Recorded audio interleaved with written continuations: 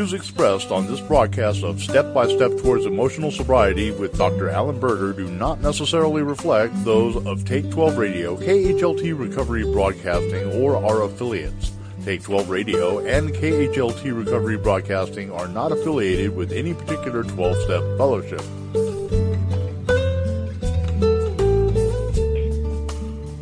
And now, here's your host, Dr. Alan Berger, and the Monty Man. Well, greetings, recovery family, and welcome to another fine episode here at the world's only totally insane recovery radio station, Take12Radio.com, on your internet dial. And of course, this is Step by Step Towards Emotional Sobriety with our friend, Dr. Alan Berger. Dr. Berger, how are you this week? I'm ready to take another step towards emotional sobriety. Boy, was that corny. It's almost like we rehearsed that, and we didn't. Yeah, that's all right.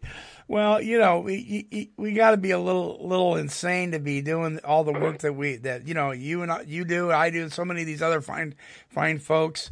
My goodness sakes, this is the number one, addiction being the number one health threat in our country today.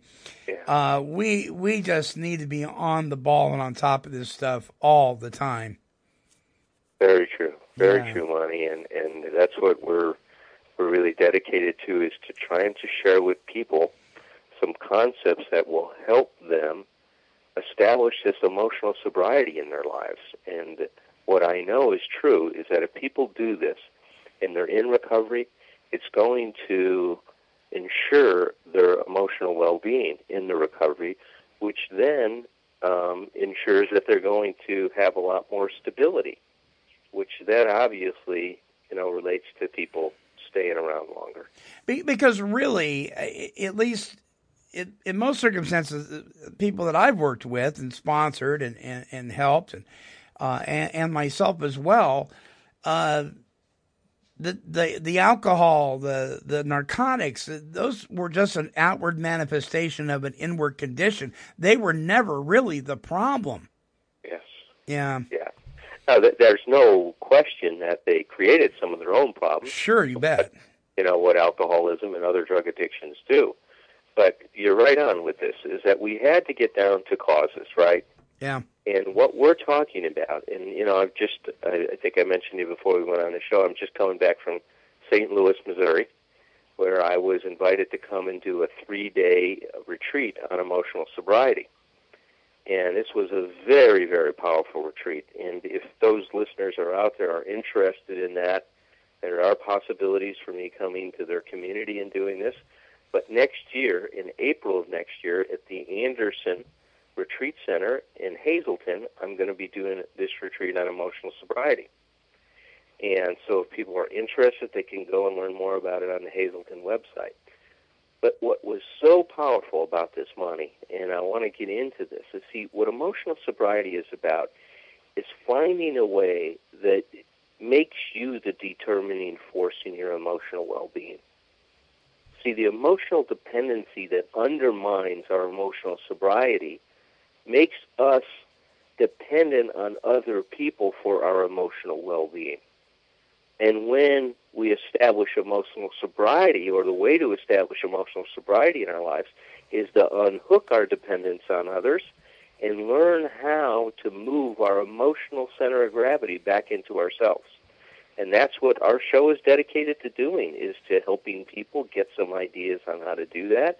And tonight, as I promised our listeners, we're going to start to get into some of the psychotherapy masters and what they've had to say that relates to this whole issue of emotional sobriety. And tonight we're going to be spending some time with someone that was very, very influential in family therapy, and her name is Virginia Satir. She's passed away now for a number of years. But we're going to look at some of her quotes and some of her ideas, and hopefully our listeners are going to see how it relates to emotional sobriety. All right. Well, let's move forward. I just want to encourage folks, listen, here's the thing. You can rewind these shows. You can replay them. You can download them to your smartphone, your hard drive, whatever. And please don't hesitate to email us here. Dr. Berger's email is on the page that this is on. So is mine. If you have any questions, if you have any concerns, please don't hesitate to do so. All right. So the name of this individual again is Virginia?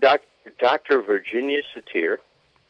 And she's written a lot of different things in her career, but one of the books that I love is a book that she wrote called People Making.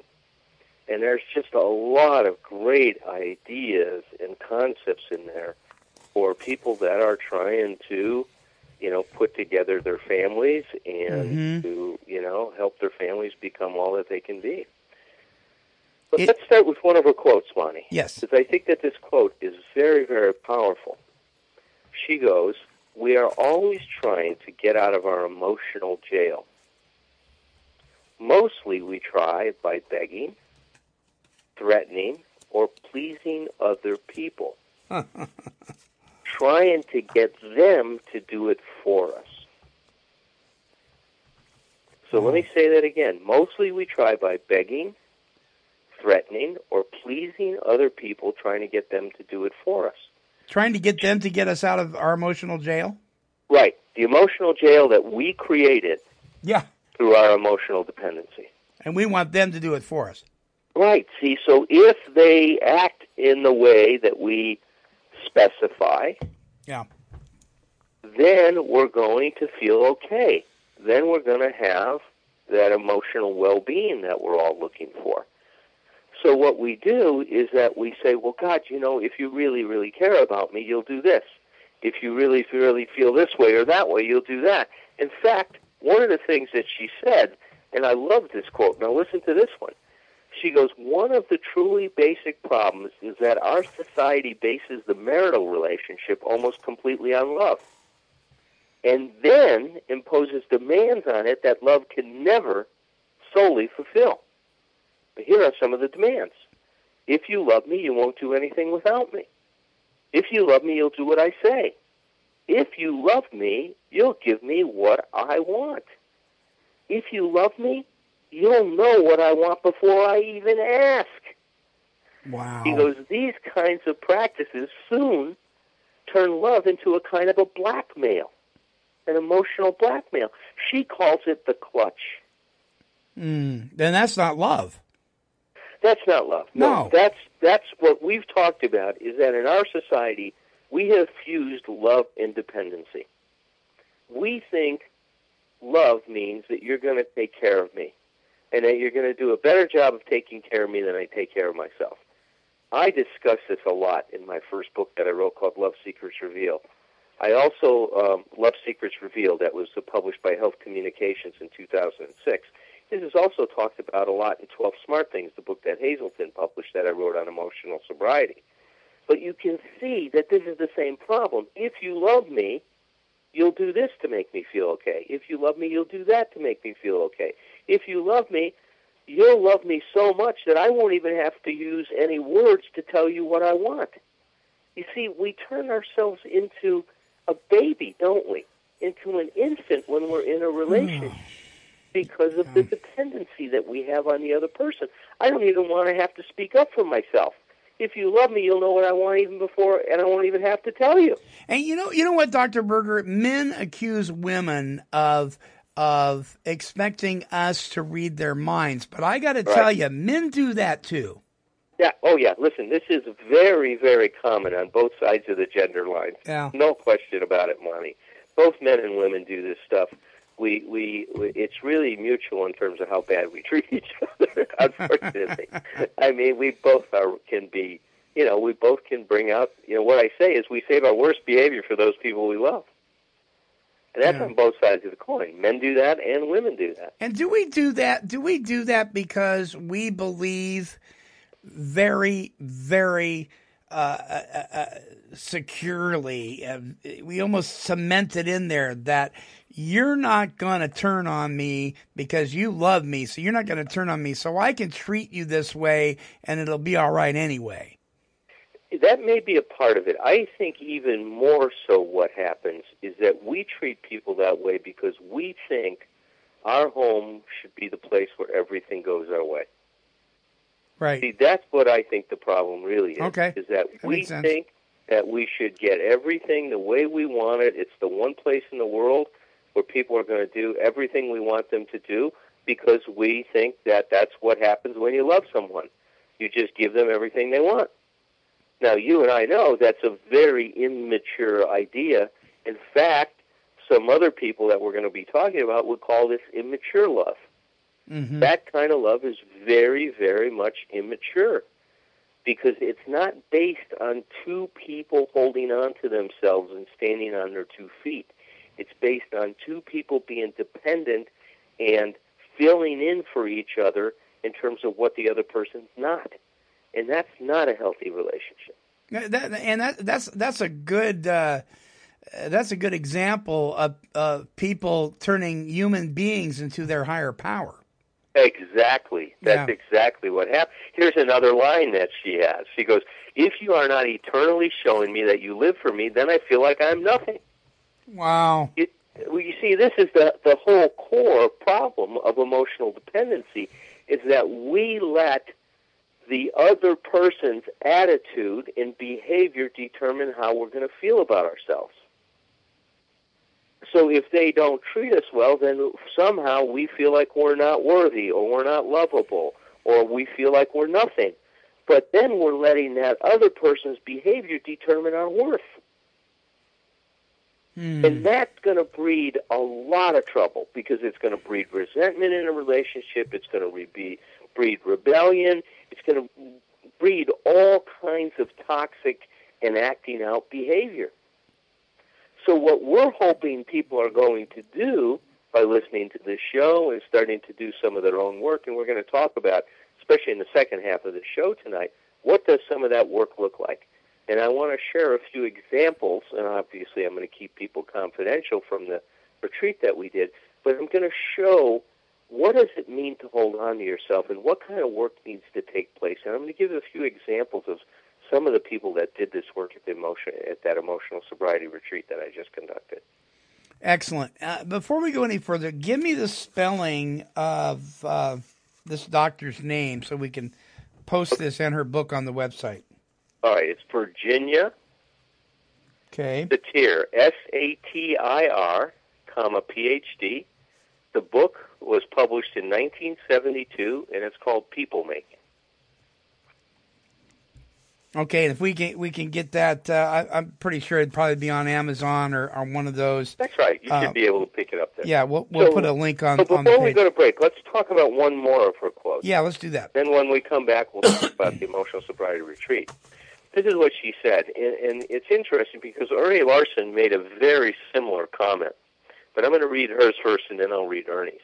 She goes, "When something goes wrong in my relationships, I try to make a picture in my mind of a circle with myself in the middle of the circle.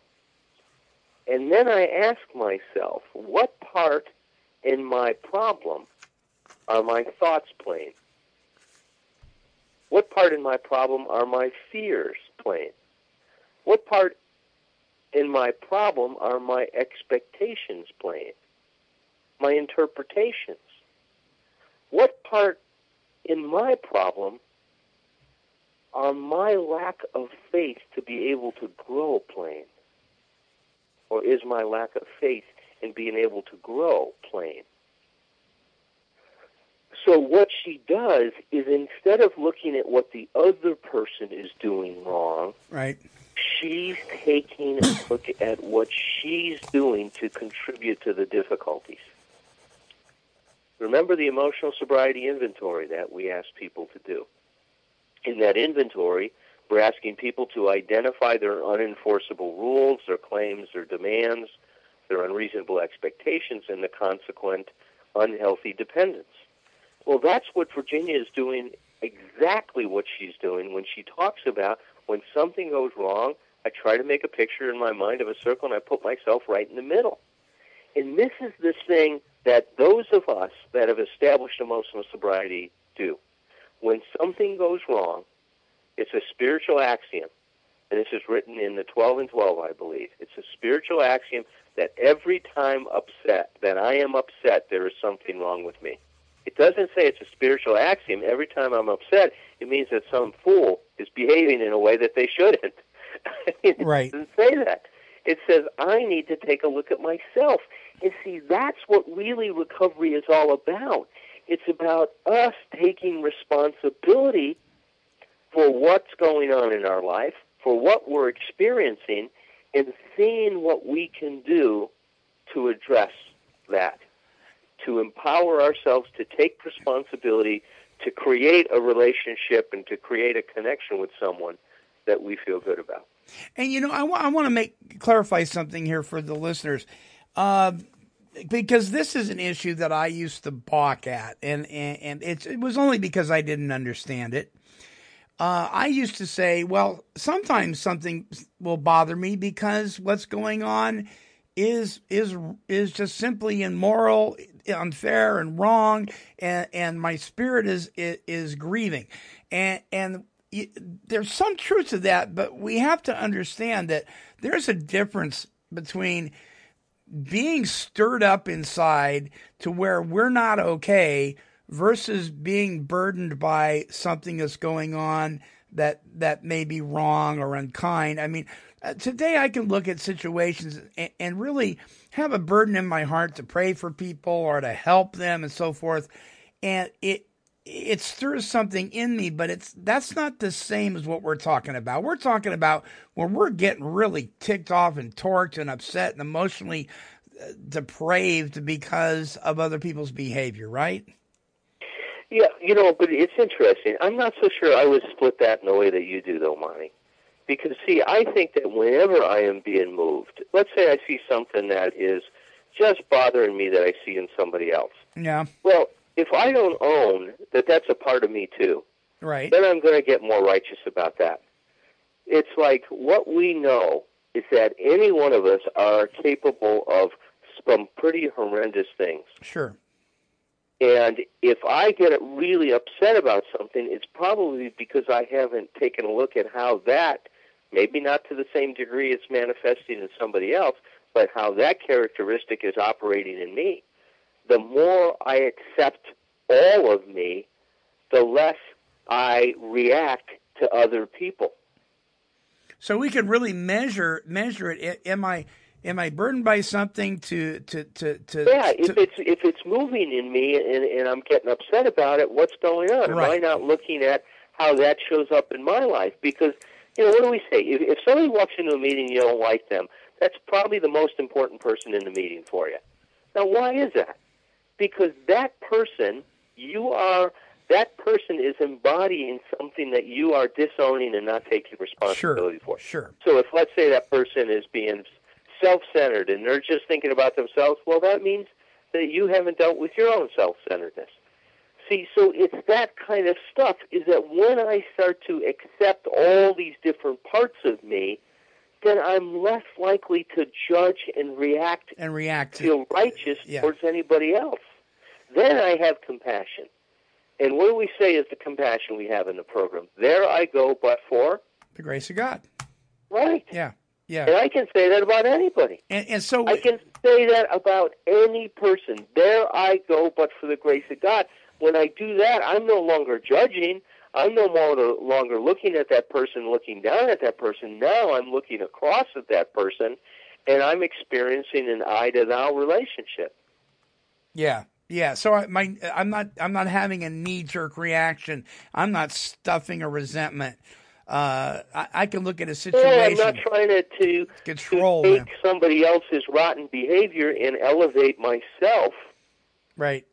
By saying, "Wow, look at them." Yeah. There's a great Bible verse where the guy goes, "Thank God I'm not like those other guys."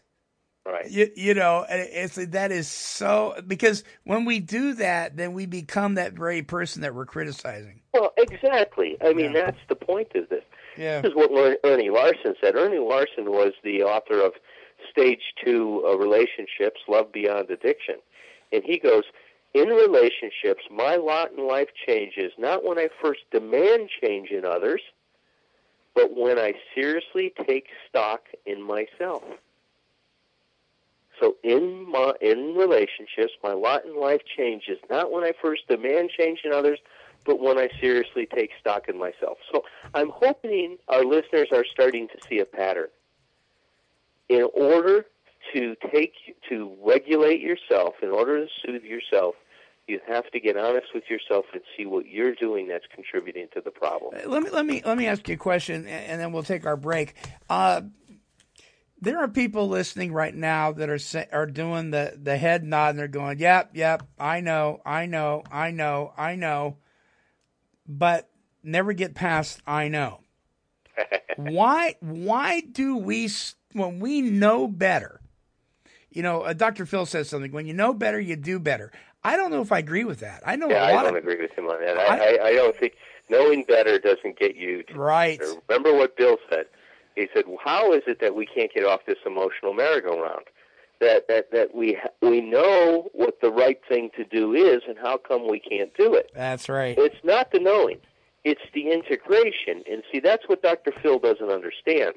You know, is that you've got to integrate that knowledge emotionally. And look, you just gave me a great segue to what we're going to do after the break. I'm going to give a few examples that are going to show our listeners what does Dr. Berger mean when he says, how do you integrate this stuff? So when we come back, I'm going to give a few case examples of people doing that. All right, super. Don't go away, folks. More with Dr. Alan Berger, step by step towards emotional sobriety when we come back. Hey there, it's the Monty Man, and I sincerely hope that you are enjoying this episode of Step by Step Toward Emotional Sobriety with our friend Dr. Alan Berger. It is a pleasure and an honor to bring back this workshop series for you. Now listen, every week we are remastering and rebroadcasting and setting up this special page that has every single one of these workshops added to it weekly. Simply visit us at take12radio.com. Click down to the banner that says Recovery Workshops. Click on that, and then click on Step by Step Towards Emotional Sobriety to download and listen to every single one of these shows on emotional sobriety. Again, we will update them weekly. Thanks for joining us, and please don't forget to share this with your friends, your family, and others in the recovery community. Hey, check it out. The best in recovery talk and positive music radio is now available on Apple Podcasts, iHeartRadio, Spotify, YouTube, and Podomatic. Simply visit any of these platforms and search for Take 12 Recovery Radio. Listen and download hundreds of our shows for fun and for free. Also available at take12radio.com. All right. Dr. Alan Berger is on the line with us. We're talking about emotional sobriety, of course, our favorite topic. And we're going to be launching forth here into the second half of this show. What's going on now, buddy? Well, I want to just lay out a little bit what happened in the structure of the retreat, so if anybody's interested, they can get a preview, and then talk about what happened on Saturday night when we do the processing of the emotional sobriety inventory. So on Friday night, what we do is we spend time putting emotional sobriety in the context of the steps and talk about how when we're actually taking the inventory, doing step 7, doing step 8, that there are many references that are pointing to what is our basic flaw. What are our emotional deformities that create so much problem in our relationships? And I believe that not only will people see that self continues to show up, but if they take another step deeper inside, it's the self that's determined by how people are treating us and feeling towards us. So deeper than the self is, in fact, this emotional dependency.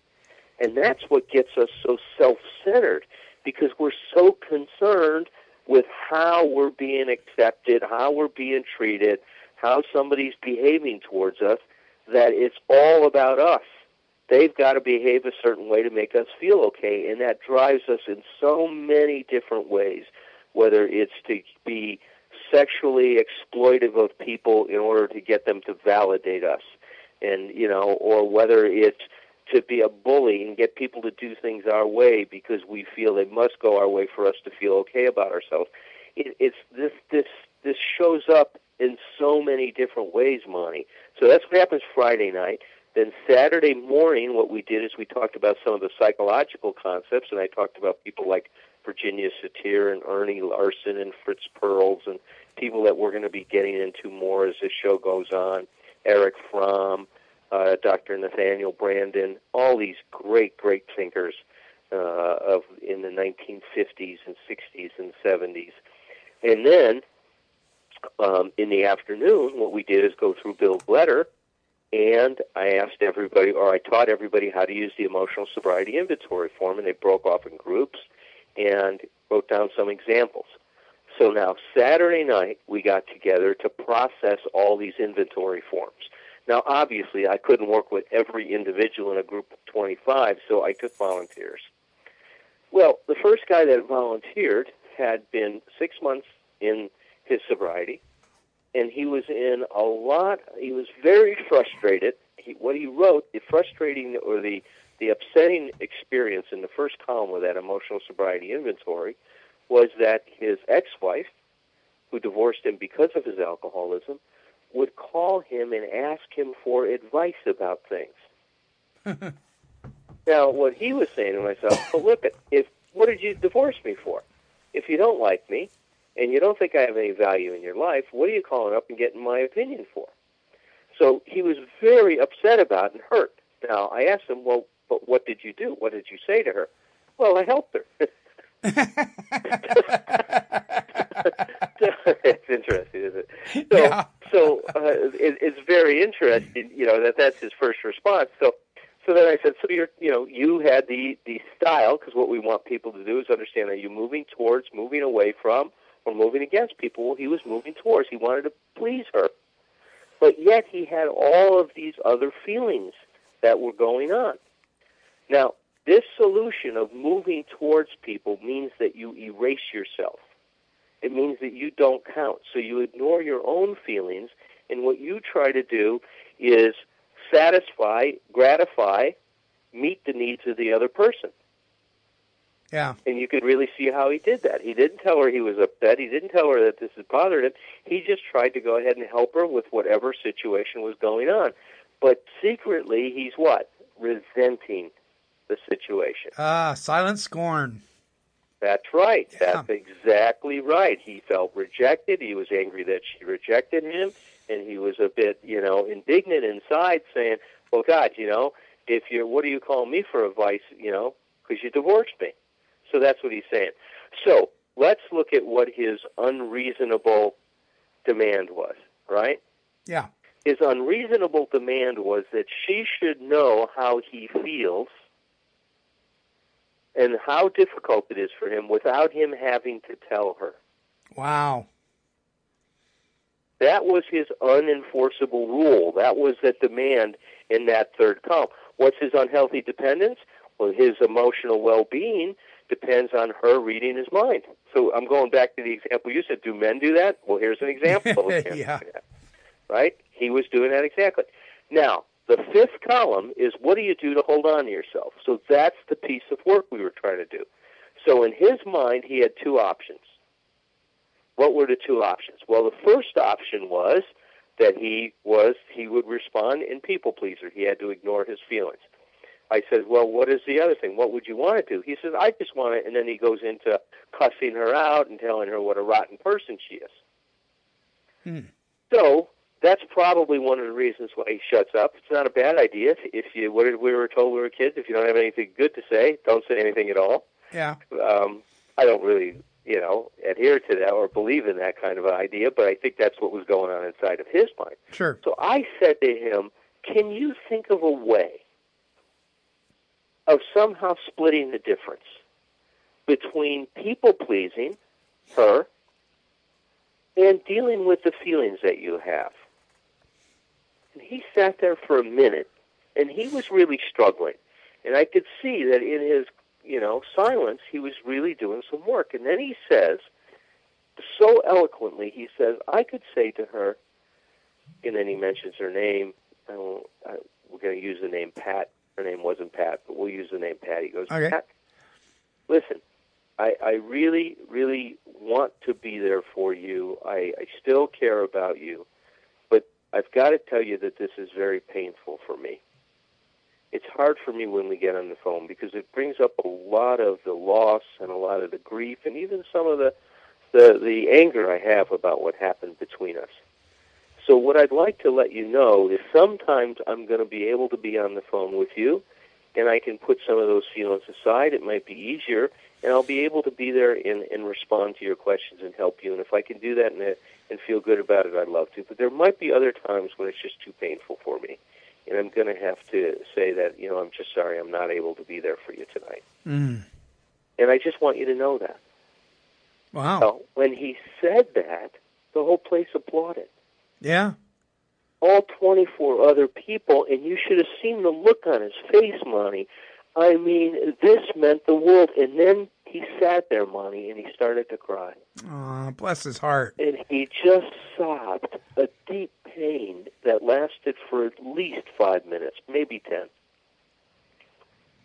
And so, there's a lot of grief, there's a lot of pain he has, and I often tell people underneath anger is usually a lot of pain. And he just cried about how terrible it was that his alcoholism has ruined this relationship, and she really was the, love of his life, and he went into all of the grief that he was feeling. But it started by him being able to find a way to hold on to himself and represent all the different parts of himself to his ex-wife. Mm. Very powerful. So my question is, and I'm thinking some other people are going to be thinking this. They're going to be saying, I'm going to play devil's advocate here. Well, that's all fine and dandy, but now here's the key. What if they don't respond the way I think they will respond? Right. And now, see, and this is the important thing about emotional sobriety. He says that for his sake, not to get her to respond anyway. Right. So he's not saying that for her to respond. He's just saying that to make a declaration. He's just saying it to be able to share what's going on with him because he needs to share it. And there is no expectation. Right. That's the thing. When you do what you just said, then you're not doing it for the right reason. Right. See, when you're really operating out of what the part of a person that I'm talking about, we are saying what we need to say because we need to say it, not because it's going to get us something, not because it's going to get a certain response. We don't need a response. Our satisfaction, or what I say, is there's an intrinsic reward to saying it. When we say it because we need to say it, then as soon as we say it, we're finished. We don't need anything from anybody else. He didn't need her to respond one way or the other. He just needed to say this out loud because that was his truth. But you see, he didn't give himself permission to do that. But because he has this move towards style, he always erases himself, and you can't hold on to yourself if you erase yourself. Mm-hmm. Mm-hmm. And then we're going back to what Bill talks about in his letter about the St. Francis Prayer. He's going to do this so he'll feel better instead of doing it for the sake of doing it. You got it. Yeah. What is it? What does it say?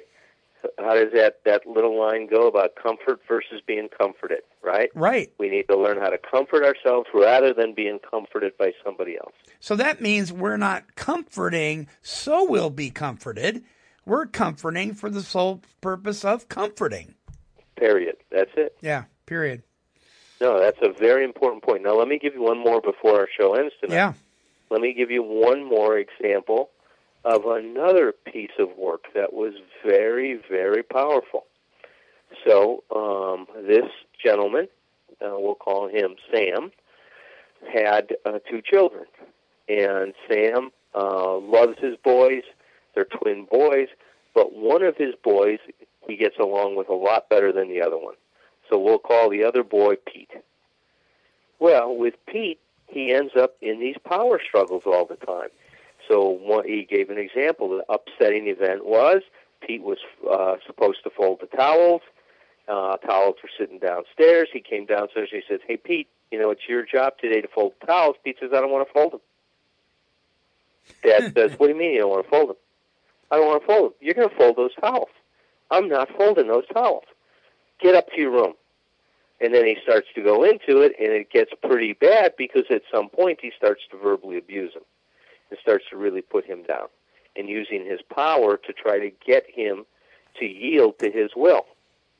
And he knows it's wrong. He feels terrible about it and has a lot of guilt and remorse every time he has an interaction like this with his son. So I asked him, where did he learn this? Where did this come from? He says, well, that's exactly what happened between me and my dad. And I said, well, elaborate on it. So he talked about how he and his dad would go through the same stuff, only he was Pete in that case, right? His dad had the power. Right. So I said, well, what do you think, Sam, about sharing that with Pete and your other son in terms of your experience with your dad? Well, his first response, which I found very interesting, was he said, I don't want them to think less of my father. Oh. So he was protecting his dad. And I pointed that out to him. I said, are you aware you want to protect your dad rather than connect with your sons? And he says, oh, man, that's right. Wow. And I said, what do you think is going to happen? Well, I think they're going to probably, first of all, I think that you're not giving them enough credit. They probably know that some of this stuff went on. They probably see how your dad behaves and stuff like that. So I don't think you're giving them enough credit. They're probably aware of this already. The issue is whether this is just going to get talked about openly or not. And if you talk about it openly, it takes away some of the power. So I said, so let's just experiment. Let me put 2 empty chairs in front of you, and let's see what you would have to say to your sons if you were able to talk to them about this, if you were able to tell them about what your relationship was like with your dad. So he starts to do it, and I said, wait, I just had another idea. So I put another chair behind those 2 chairs. So there's 2 empty chairs in front of him, and then I put another empty chair behind the 2, and I said, Sam, this is you when you were 8 years old. So when you're talking to your boys, I want you to think about what Sam needed to hear from his dad when he was 8. And I want you to say all the things Sam needed to hear to your boys. Wow. Well, this guy starts talking funny, and he is just starts to bawl. And he is it was so moving the way he talked to his sons and what was going on. And he was able to really, really deliver the message he wanted to deliver. And then we talked about, he says, and I really want to clean this up. So I said, okay, well, I've got a suggestion then. Because what you want to do is to have a different relationship with your boys, especially with Pete. And so how about if you did this? How about if you say, look, from now on, it's about being respectful. I'm not going to pull this power over you. I'm going to talk about what's going on. We're going to try to figure out we're going to talk to each other. We're not going to do this kind of stuff. I said, so great. So what you could do is say, look, there's going to be $2 that's going to sit on top of the TV all the time. If I start doing that other behavior, you don't have to say anything to me directly. Just go grab one of the $2 off the TV. That'll tell me I'm doing this power over thing on you that I don't want to do, and I will stop and back off and, essentially work my 10th step. So not only was he able to say the things to his son, but we were able to come up with a system that he could, install in his family, in his relationship with his boys, so that they would be able to give him some feedback and feel safe in doing it. And wow. He was just, you just saw at the end of this work, first of all, everybody in the group just really supported Sam for the work he had done and the risk he had taken and how he opened himself up. And they were always all saying to him, boy, if you really did this with your boys, it would change your relationship with them so much. And Sam had about 3 years of recovery and was really, really struggling with this issue because it's an issue of emotional sobriety. So one of the things, the listeners, I hope that you're hearing tonight, that to integrate this stuff, you have to feel some of the pain in your life and learn from that pain. We can't do this alone. This is, to me, why in my recovery, there were many times when I spent hours and hours sitting on somebody's couch trying to work through issues. And I think that if you go to a good therapist, they can very much complement what you're doing in your recovery. And if you're interested in more of this, please check out the retreat I'm going to do at Hazelton next year. You know, it's spiritual surgery is what it is. And, you know, when I was getting ready to have my hips replaced, you know, I knew that there was going to be a horrific recovery. I knew that there was going to be pain medication. I knew there was going to be withdrawal. I didn't know how bad, but I knew it wasn't going to be any fun. Right. But the choice was, don't ever walk again, even the little that I can do now, but not at all, and continue to be in horrific pain, or go through it, not around it, not over it, but through it, and recover. Yep. And it's the same thing with this kind of stuff. It's, you know, what do you want to do? You want to stay in it, or do you want to recover? Yep. Yeah. Yeah. Wow. Well, my hat's off to these folks. And you know, when you come out of something like that, when we were talking off the air, you were saying what a marvelous retreat it was. I mean, that just must just make you feel so happy for people. I mean, it just really does something in your heart, doesn't it? Oh, it was amazing, Lonnie. I'm just, you know, I walked away from that feeling very, very grateful that God has given me this gift that I can, you know, be with people in this way. And, you know, I say all the time that therapy is about learning, and what we're learning in therapy is learning new possibilities. And that's what we were able to do in this emotional sobriety retreat, and that's what's always happened when I've done these things. Very powerful. I want to encourage you listeners, there is a PDF file, a link on this page. Please click on it and download it and print it out, because we refer to this quite often, and perhaps we can skim over that really fast on one of these shows again so people can kind of see what we're talking about. But if you go back, I believe it was our third show, we talk about that inventory. That's right. That's right. And I think that the PDF is on there if people want to check it out. Yeah, and it's so simple, and it's such an awesome tool. It really is. You know, it is so much easier to build a house when you have the right tools. It really is. I've tried to build things in my life by using the wrong tools, and I'll tell you, nothing ever good comes of it. That's right on, man. That's very well said. Well, listen, great. All right. And Monty, I love you. Keep up the great work, and I just once again want to plug my new book, 12 Hidden Rewards of Making Amends.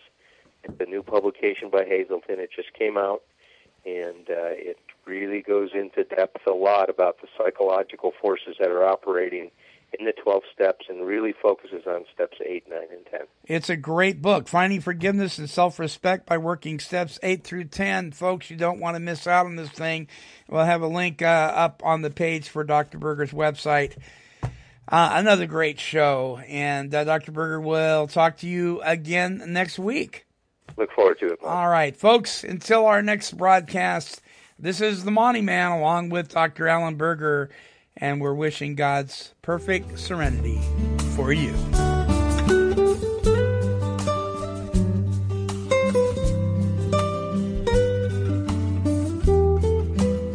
This has been a broadcast of KHLT Recovery Broadcasting.